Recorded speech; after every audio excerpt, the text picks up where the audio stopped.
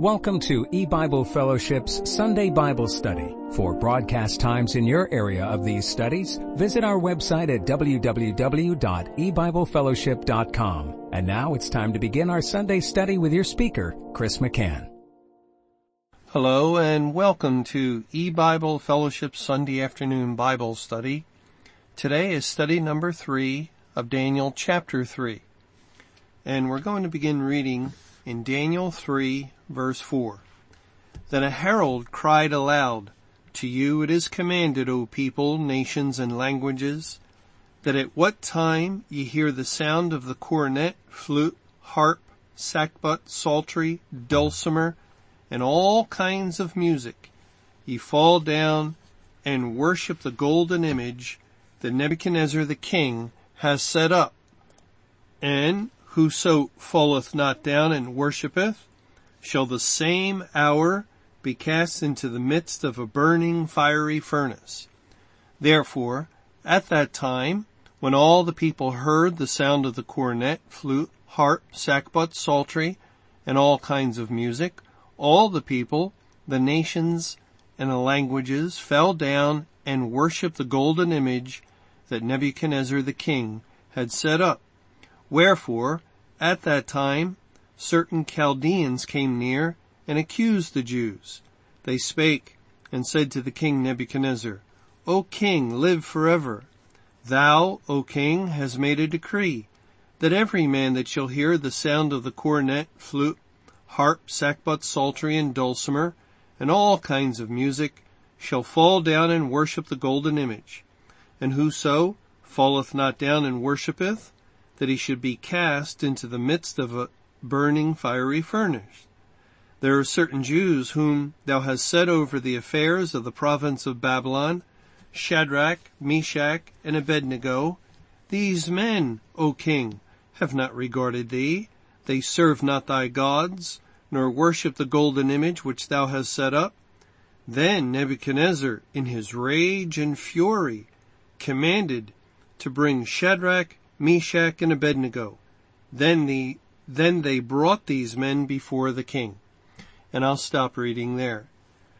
Now, in our last study, we saw that the references to the musical instruments that are mentioned 4 different times in 4 different verses. Verse 5 mentions them, and it tells us there's a cornet, flute, harp, sackbut, psaltery, and dulcimer, 6 musical instruments.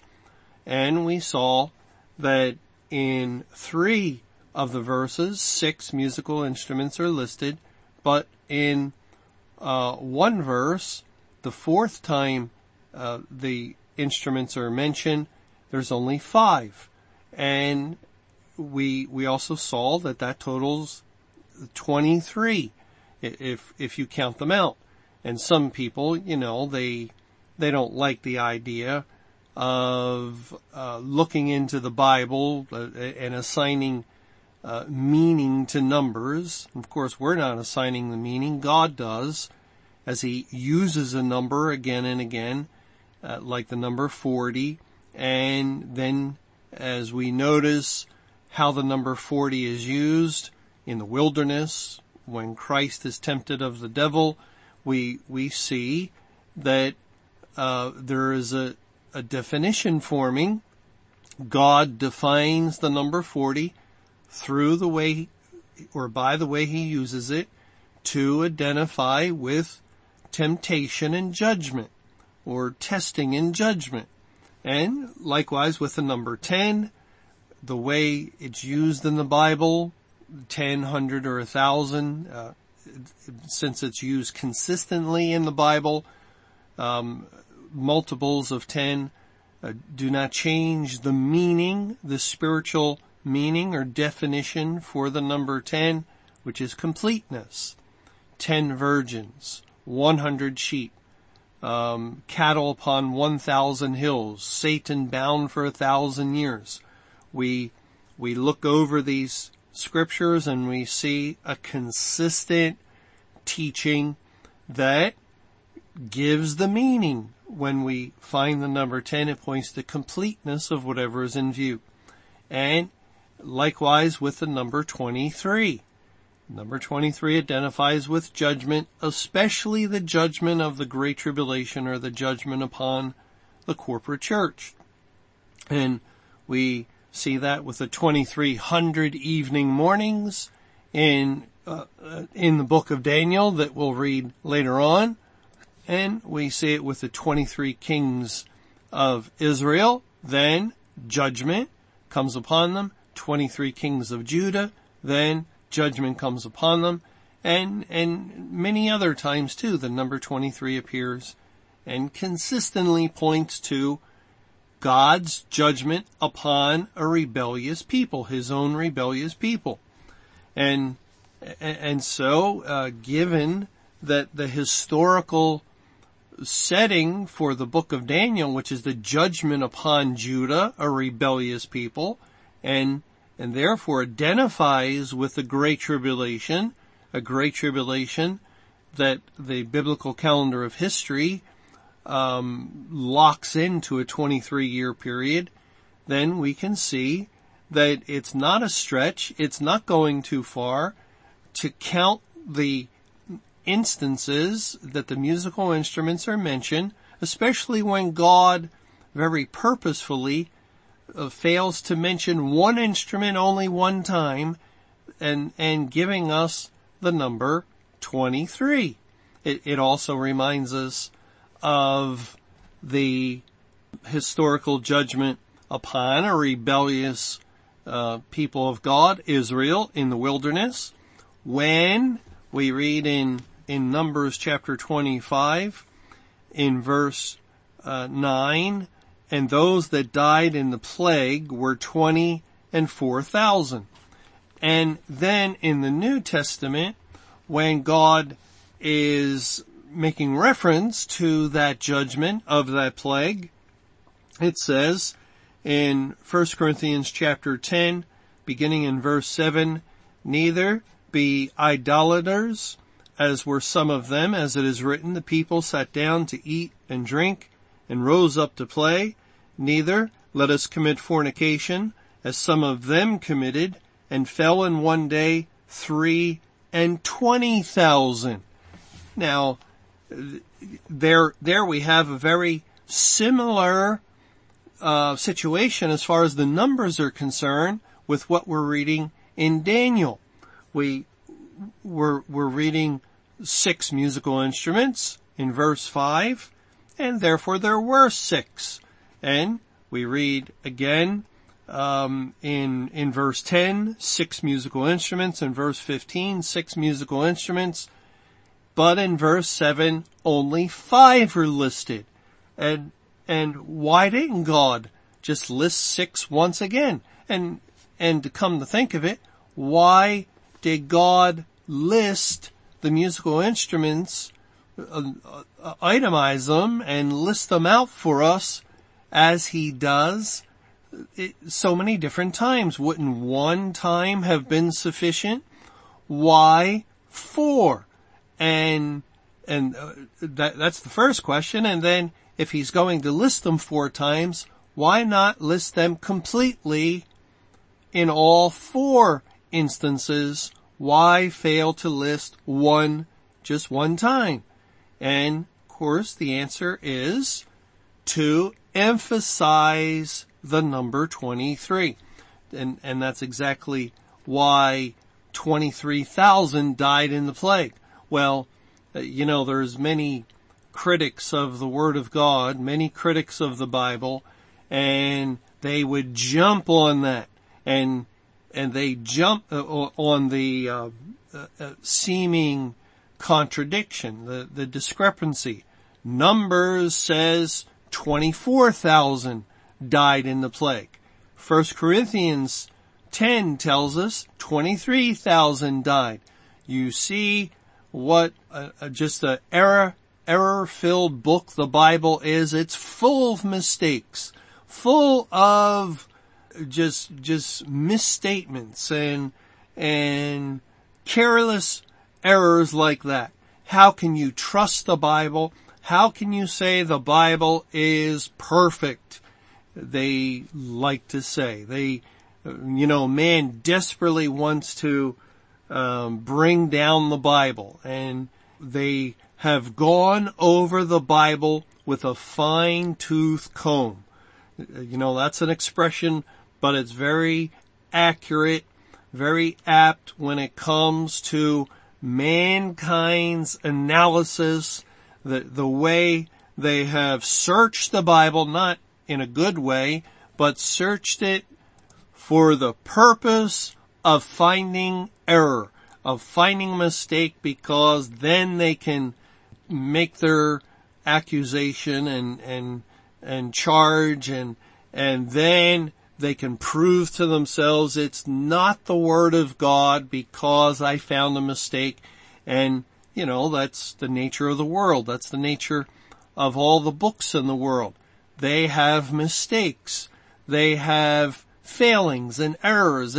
And so if they can find a single mistake in the Bible, it would lower this holy Bible, this perfect book that comes from God, supposedly, in their eyes, and they would lower it to the same level as all the other writings found in the world. Just another writing of men. Similarly with error.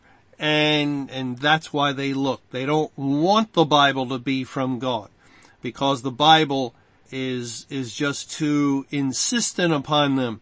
The Bible tells them things that they despise, that they've been created and they're creatures, and if that's true, then therefore they're subject to that Creator, and that Creator has legally a say upon them, and that means that they're obligated to obey Him, and yet they fail to do so, and they're under His wrath, and all the things the Bible says about the wrath of God concerning sinful mankind are upon them, and so they must bring down the Bible. And what does it say?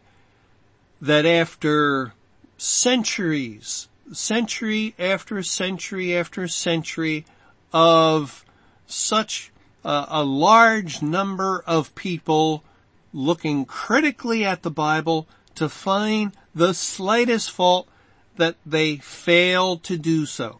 Oh yes, they say they found fault, and they would say, this is one, here is a mistake. But one thing is absolutely sure, that when a person says, I found a mistake in the Bible, I found an error in the Holy Bible, that the error, without fail, in every case, is with the reader of the Bible and not with the Bible itself.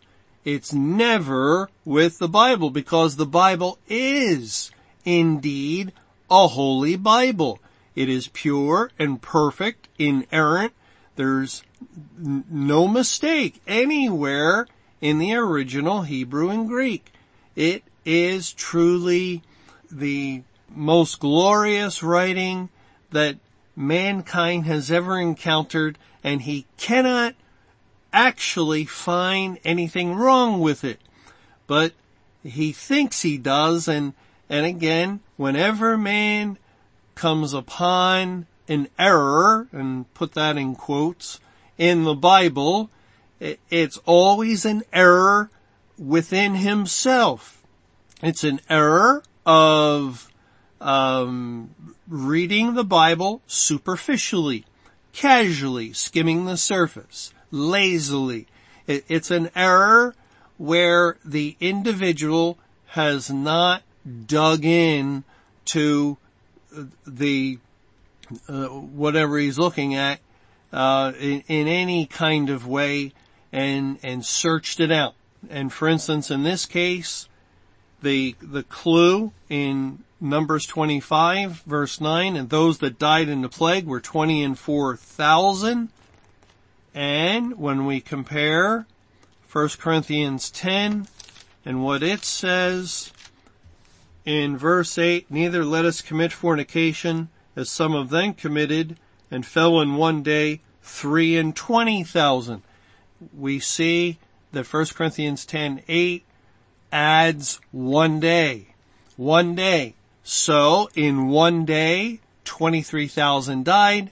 That day passed, and the second day came, and more people continued to die from the plague. 1,000 more people died another day. And so God can rightly and properly say 24,000 people died in the plague. That's a correct statement. And he can say in 1 day 23,000 people died. And that's a correct statement. And you see how God wrote the Bible in order to lay these kinds of traps for the natural-minded individual, for the proud and arrogant, for those that do not want to submit to the Word of God. They, again, are fault finders and critics and judges of the Word of God. Oh, believe me, there's people out there that will go on and on and on, judging God, judging the God of the Bible, judging the fact that He has commanded cities to be destroyed and whole populations within the city to be killed, or He brought the flood upon the world, killing men, women, and children, and they dare criticize God as though they were God's judge, as though these puny little tiny finite men were judges of the Word of God. And they have it all backwards. All backwards. Man is not the judge of God. And man is not the judge of the Word of God. But the Bible tells us in John 12 verse 48, he that rejecteth me and receiveth not my words hath one that judgeth him. The word that I have spoken, the same shall judge him in the last day. See, the Bible, the Word, is the judge of mankind. Mankind is not the judge of the Bible. And, people in the church who today, this is what the Bible teaches, are overrun by natural-minded individuals, and today it's complete. Since God has separated the wheat from the tares, tares are the inhabitants of the world's churches, and tares have natural minds. They're people of the world. Basically, it's sort of like the Samaritans of old. When Israel was conquered, then the king of Assyria took people from other lands and placed them in Samaria. And so Satan, when he conquered the church, he placed people from the world in the churches and congregations, and the church is the world. It's a province of the world. There's no difference really between the church and the world. And so the church is very concerned. They care. They have one eye on the Bible and one eye on the world, and they want to please both. But you cannot serve two masters. And really, they give a lot of weight to the opinion of people in the world, to the natural-minded individual, because they are alike. And so they want to spend a lot of time considering all the critiques and giving weight to these things.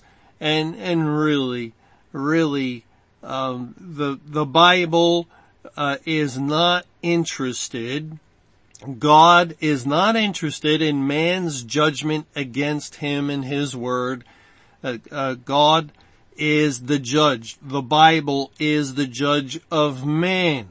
And you see that this is just another aspect of the pride of man when he lifts himself up above the Bible.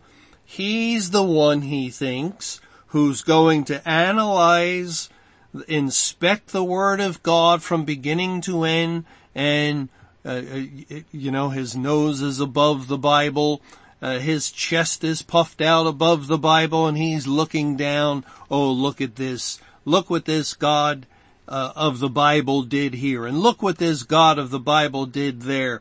And they're looking, and they try to paint God as an evildoer, as someone who has done wrong, because he has upheld his law. And remember, the law says the wages of sin is death. And the Bible also, which is the law of God, tells us that all have sinned and fallen short of the glory of God, that none are righteous, none are good, no, not one. And therefore, at any point, at any time, if God desired to take someone in death, if God desired to take all the people of Sodom and Gomorrah and the cities of the plain, whether man, woman, or child, if God took all the people of the world of Noah's day, or if God took all the people within the city Jericho except Rahab and her family, if God commanded the Israelites to slay all the inhabitants of the city, they thus became his instruments of judgment to execute wrath, and he did so justly, legally, because he is the judge, he is the God, his law has been broken, the penalty has been stipulated, the wages of sin is death. There's no wrongdoing in the slightest bit. God is most just. He is the most high God. He is the, really, how dare man, what his rebellion knows no bounds. A dirty, rotten, filthy sinner, someone who has a desperately wicked heart, who is transgressing left and right in thought, word, and deed, someone who has no ability to live holily or rightly or justly for a single day. And this kind of individual turns around and approaches the Holy Bible, which is the holy law of God, and casts aspersions and judgments and makes accusations and charges against the holy God and his holy word, and attempts to bring it down to the gutter where he is, as though he were its judge. And it is completely what you would expect from a criminal, from someone who has been condemned and sitting on death row and just is a complainer, just someone who has nothing better to do but to spend his time while he waits final execution, criticizing the judge that sentenced him, criticizing the law that was applied to him in condemning him.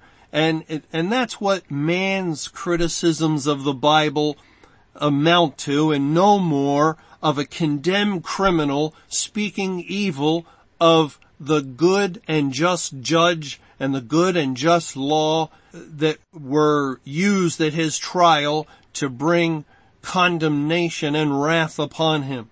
It's not objective criticism. It's not honest criticism, but it's the criticism of one who has an axe to grind, to use that expression. He cannot be honest in his judgment against the judge and against the law, because he's a criminal. He's a condemned criminal. And so when people cast these things against God and the Word of God, they're very prejudiced. They're very prejudiced, and they're not doing so in honesty in any way at all. All right, let's go back to Daniel chapter 3. And in Daniel 3, we have the musical instruments, as it says in verse 5, at what time ye hear the sound of the cornet, flute, harp, sackbut, psaltery, dulcimer, and all kinds of music, ye fall down and worship the golden image that Nebuchadnezzar the king has set up.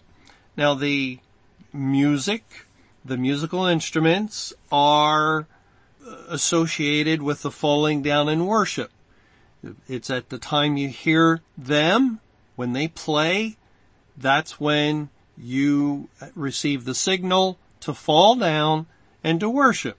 And of course, falling down and worshiping is a religious activity, but so too are musical instruments, as far as they're discussed in the Bible, instruments that are identified with worship activity. In 2 Chronicles chapter 5,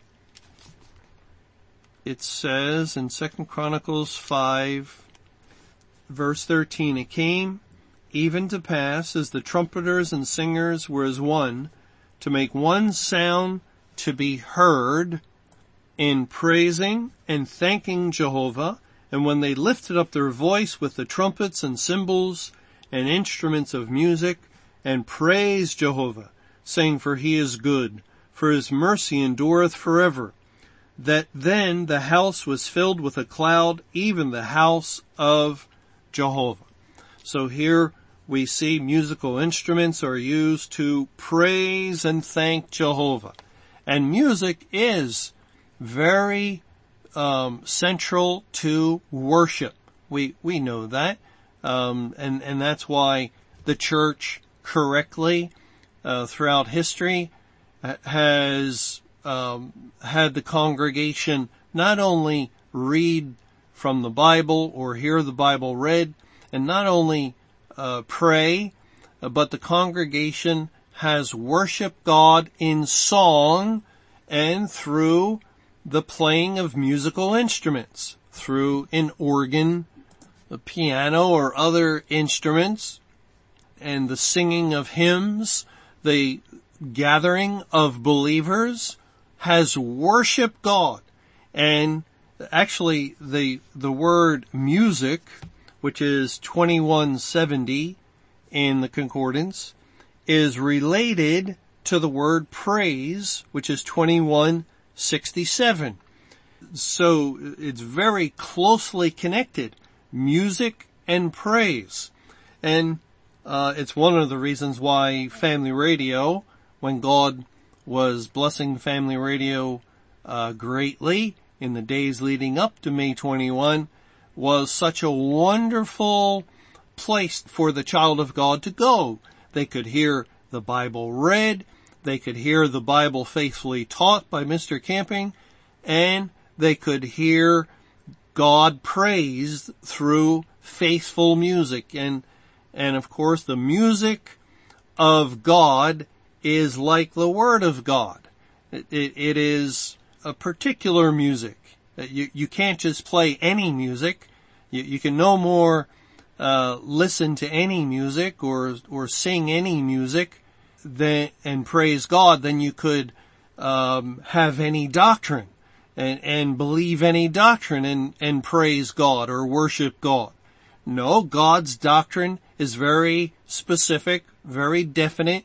It's proven by the Bible itself, as God is the one who gives us doctrine and gives us the methodology for obtaining right doctrine, of comparing Scripture with Scripture. And there is a right doctrine and there is much wrong doctrine.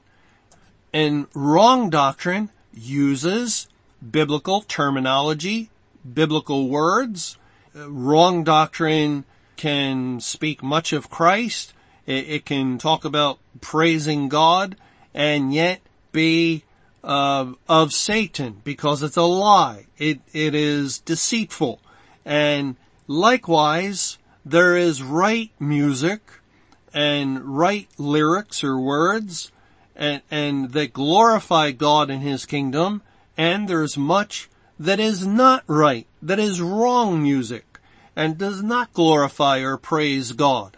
Well, they might use words, they might use words of the Bible and speak of Christ and God and other things found in the scripture. Yet, just like doctrine, it has to be very carefully done. There must be a proper way of coming to a doctrine, and there's a proper way of developing a hymn or a song or a psalm. It must be in accord with the kingdom of heaven. And that's why today, Satan attacks music just like he'll attack doctrine. Music praises God. And so we have, a wonderful, faithful hymn that, is done in, respect and shows honor and it is revering God and his word. And then we have music coming along in our modern day where you have the words, but the music itself, the beat, the way it's done, it's of the world. And it's trying to combine the two. Again, that verse, no man can serve two masters.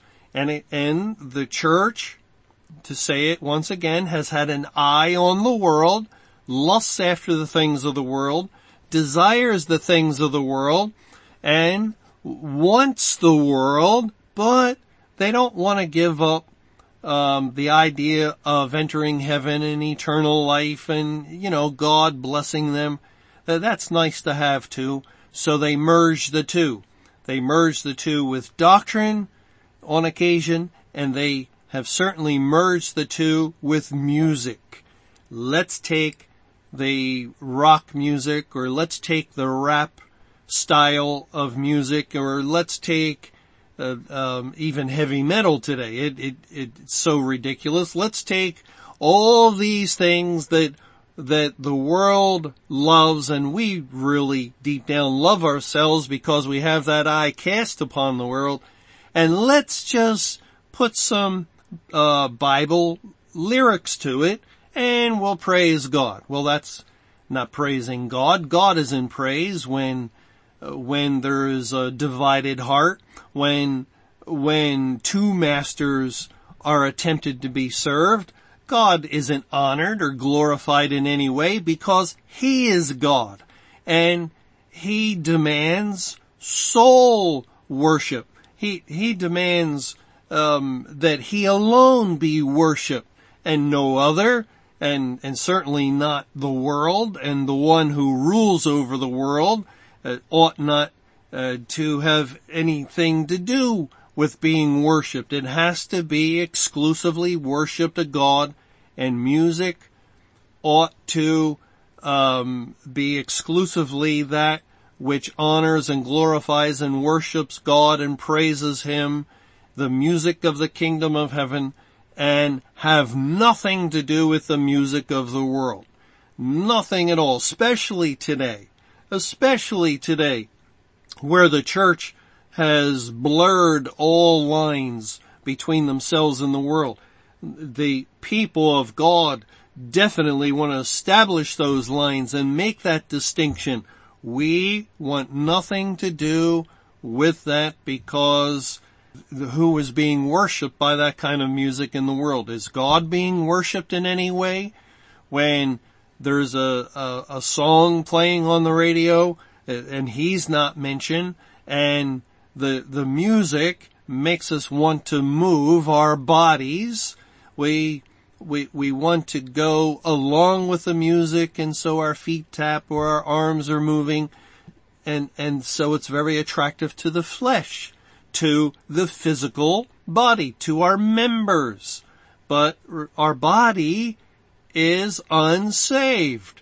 We don't have a resurrected spiritual body. We have a physical body, a body that lusts after sin. That's why the body enjoys the world's music.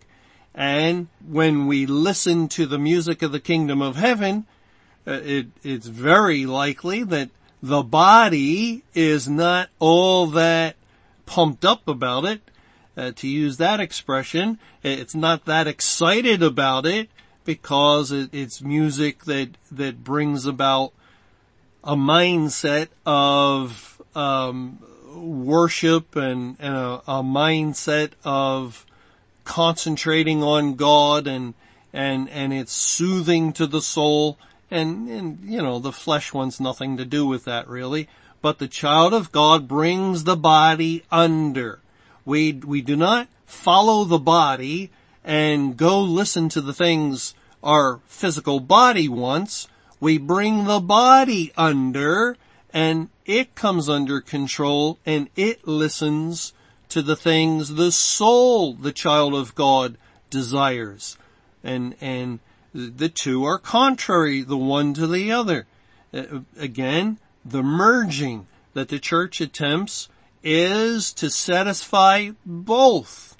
But the child of God does not attempt to satisfy the lusts of the flesh. We don't want to please the body. We want to put it to death. We want to mortify our members. And there's no way that we're mortifying our members if we're feeding it through fleshly appetites for the things of the world, such as the world's music. Well, here in Daniel 3, the musical instruments, once they sound, once you hear these instruments, again 23 times, so it identifies with the time of the Great Tribulation, the 23-year Great Tribulation. When you hear them, then you are to fall down and worship the golden image.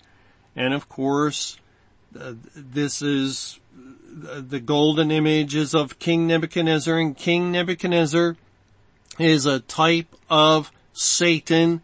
This whole historical event is pointing to the time when Satan is loosed. He's been bound for 1,000 years, a figurative number to represent the completeness of his binding, the entire church age. And now it's the year 1988, and he's loosed, and God has turned the rebellious church over into his hands. God has given them up. He has departed from them. The Holy Spirit comes out of the midst, and Satan takes his seat. It says in Isaiah 14, and this is the parable or the proverb against the king of Babylon. It says in verse 12, "How art thou fallen from heaven, O Lucifer, son of the morning? How art thou cut down to the ground, which didst weaken the nations? For thou hast said in thine heart, I will ascend into heaven. I will exalt my throne above the stars of God. I will sit also upon the mount of the congregation in the sides of the north. I will ascend above the heights of the clouds. I will be like the Most High." His long desire from the very beginning in the garden, when he deceived Eve and Adam to eat of the fruit of the forbidden tree, and in doing so, Adam and Eve served him through belief of the lie rather than serving God through belief of the truth. And he became ruler over unsaved mankind. But God, even though Satan was ruling in the world, had a plan, and he worked it out by establishing corporate bodies. The world was in darkness, but God established Israel in the midst of the world. And that was according to his program of times and seasons, and when he would bring forth certain fruit. And we don't want to get into all that right now. But then later God established the corporate church in the midst of the world. And that was, again, during the period of Satan's binding. and the church operated with the Lord Jesus Christ's Spirit in its midst, and Satan came against it. He persecuted it. He sowed tares within it, and overcame individual denominations on occasion, individual churches on occasion, but he could not overcome the whole. And so the church was like a light in a dark world, and that light shined throughout the church age. But then God came and brought judgment upon the churches and the congregations by taking away the light, the candlestick, Christ himself, and then Satan rushed in. He rushed in. He had been loosed, and he now could sit upon the mount of the congregation, or as it says in 2 Thessalonians chapter 2, in verse 4, who opposeth and exalteth himself above all that is called God or that is worshipped, so that he as God sitteth in the temple of God, showing himself that he is God. He takes his seat, and to take your seat is a figure of speech, which means to rule. He rules in the churches and congregations of the world, just like he was ruling in the world that surrounded the church, and he brought his darkness. Wherever there's darkness, there you'll find Satan. He brought his darkness into the corporate body and ruled, and from that point on, when people went to church on Sunday, well, God wasn't there when they were falling down and worshiping. And who was there? Satan was there. The image of the beast was set up. It was established. The corporate church became that image that had life and had an ability to speak. And there he received worship. He received worship there also within churches of the world. Oftentimes they begin their service with a hymn. The music plays, and that's the signal to worship God.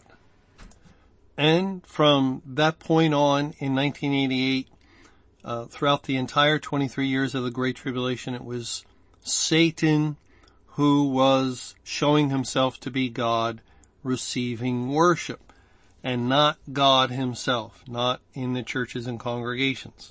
And this is what the Bible tells us in Revelation chapter 13, in a chapter where a beast comes up out of the sea, and that identifies with the loosing of Satan from the bottomless pit.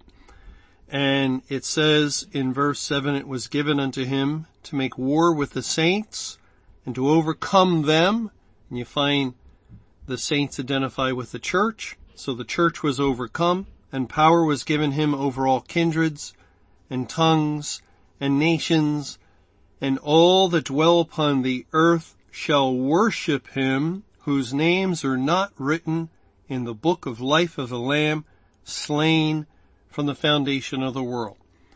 All that dwell upon the earth who are not written in the Lamb's book of life, and therefore they were not predestinated to salvation.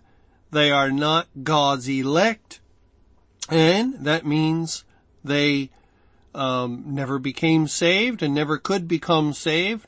Their sins were upon them. They therefore worship the beast.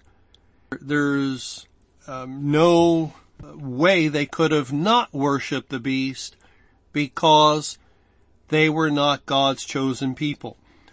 And notice that all that dwell upon the earth shall worship him, that's the beast, Satan, whose names are not written in the book. It does not say that those whose names are written in the book will worship him. It is only the ones whose names are not written in the book that worship him. And that's exactly what we see in the book of Daniel, when all the provinces, all the leaders, the sheriffs and the governors, and they're all brought to this unveiling ceremony of the image King Nebuchadnezzar has set up. All are commanded to worship, and all do worship except for Shadrach, Meshach, and Abednego, 3 Jews, 3 young men that do not worship. They refuse to fall down and worship. And that's because they are God's people. Their names are recorded in the Lamb's Book of Life, and the command, the call to worship has no impact upon them. They will not bow the knee to this image. And, this is very upsetting to the king of Babylon. It's very disturbing to him.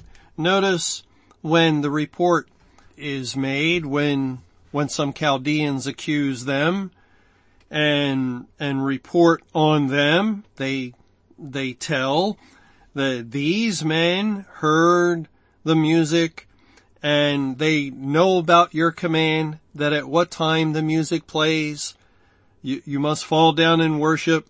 And then it says in verse 11, and whoso falleth not down and worshipeth, that he should be cast into the midst of a burning fiery furnace. There are certain Jews whom thou hast set over the affairs of the province of Babylon, Shadrach, Meshach, and Abednego. These men, O king, have not regarded thee. They serve not thy gods, nor worship the golden image which thou hast set up. This is a grievous report the king hears. How can anyone in his kingdom, how can anyone under his rule, anyone dare to refuse to worship, especially when it has been made so clear that if you do not fall down and worship, you'll be thrown into a burning, fiery furnace. I mean, just think of that string of words, all attached to one another. Burning, fiery furnace.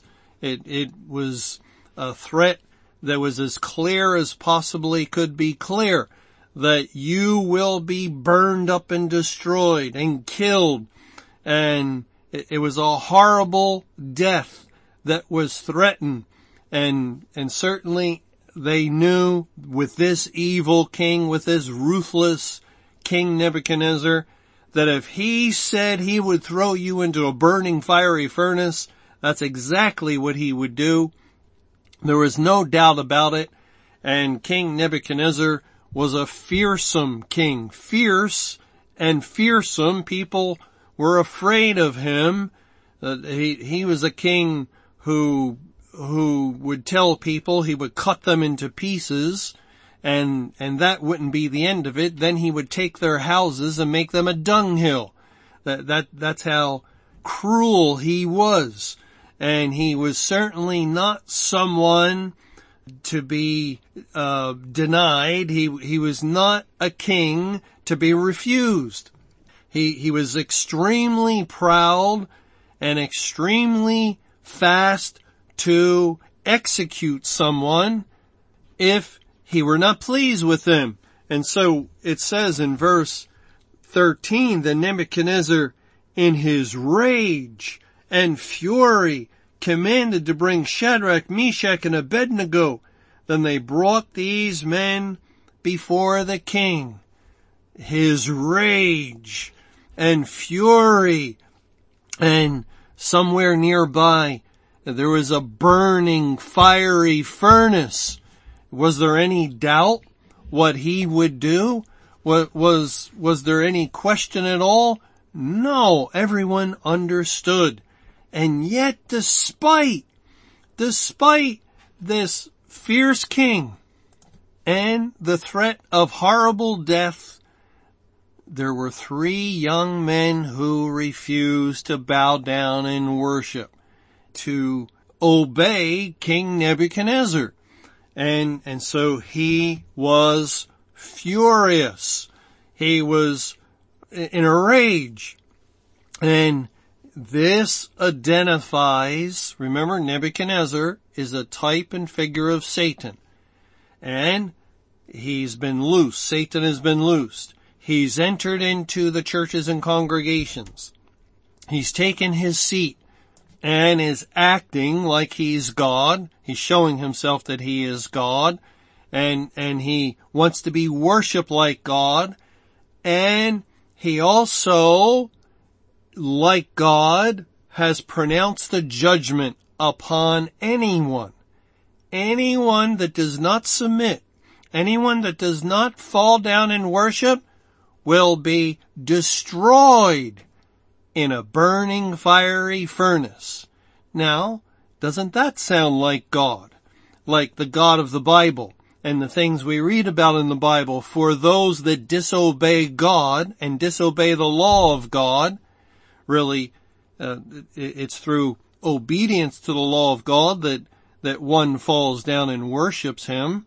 And if one fails to worship God by keeping his law perfectly, the law of God decrees that you will die. And the Bible speaks of being burned up. The Bible speaks of a furnace. It says in Matthew chapter 13 in verse 42, and shall cast them into a furnace of fire. There shall be wailing and gnashing of teeth. And in verse 50, and shall cast them into the furnace of fire. There shall be wailing and gnashing of teeth. That's the righteous judgment of God, to cast sinners into a furnace of fire. Well, Satan, the evil one, wants to be God. And if you're going to be God, you have to have condemnation and judgment, and you have to have a burning fiery furnace to cast people into. And so he does. He has this furnace burning, and you better obey me, he says to all the people under his rule in all Babylon. And Babylon represents the world, the entire world. That's what Revelation 13:8 told us. All that dwell upon the earth shall worship him, whose names are not written in the Lamb's book of life. And if you do not worship and you dwell on the earth, you will be cast into a burning fiery furnace. It is really the threat. And Nebuchadnezzar's rage is a picture of the wrath of a God. God is full of wrath, we read in the Bible, upon those that disobey him. The wrath of God is on the sinner. And so is the wrath or the rage of King Nebuchadnezzar on those that refuse to bow down and worship to the image that he set up. After all, he's showing himself that he is God, and it's as though these three are disobeying God in his eyes, and therefore they must face the judgment. You know, it's similar in some ways to the book of Esther's account of Haman. Remember when King Ahasuerus lifted Haman up and promoted him? It says in Esther chapter 3 verse 1, after these things did King Ahasuerus promote Haman, the son of Hammedatha, the Agagite, and advanced him and set his seat above the princes that were with him. That's really spiritually identified with the loosing of Satan and his taking his seat in the temple, showing himself that he is God. And it says in verse 2, and all the king's servants that were in the king's gate bowed and reverenced Haman. That is, they fell down. They worshipped. It is really what's in view spiritually. that all the king's servants that were in the king's gate bowed and reverenced Haman, for the king had so commanded concerning him. And you know it is by God's commandment that Satan was loosed to overcome the church, and that all that are not written in the Lamb's book of life do homage to him. And so the king, for the king has so commanded concerning him. But Mordecai bowed not, nor did him reverence. Then the king's servants which were in the king's gate said unto Mordecai, Why transgressest thou the king's commandment? Now it came to pass, when they spake daily unto him, and he hearkened not unto them, that they told Haman, just like the Chaldeans came to King Nebuchadnezzar and accused the Jews. They do not fall down and worship, nor serve the image you set up. And so they told Haman to see whether Mordecai's matters would stand, for he had told them that he was a Jew. And when Haman saw that Mordecai bowed not, nor did him reverence, then was Haman full of wrath. And remember, Haman, he is said to be the adversary in the book of Esther, and he's a type of Satan as much as King Nebuchadnezzar is a type of Satan. He wants to be worshipped. He wants to be bowed down to. And when someone refuses like Mordecai, he's full of wrath like King Nebuchadnezzar was in a rage. And then it says in verse 6, And he thought scorn to lay hands on Mordecai alone, for they had showed him the people of Mordecai. Wherefore Haman sought to destroy all the Jews that were throughout the whole kingdom of Ahasuerus, even the people of Mordecai. The same thing. You refuse to bow down, Mordecai, therefore I'm going to kill you and all your people. And Mordecai is a picture of Christ, and all the people will be like the body of Christ. And what we have with Shadrach, Meshach, and Abednego is the body of Christ refusing to bow down, just as Satan, when he tempted Jesus in the wilderness, wanted Jesus to bow down to him. This is Satan's desire, and if he doesn't get it, he will kill the one that refuses.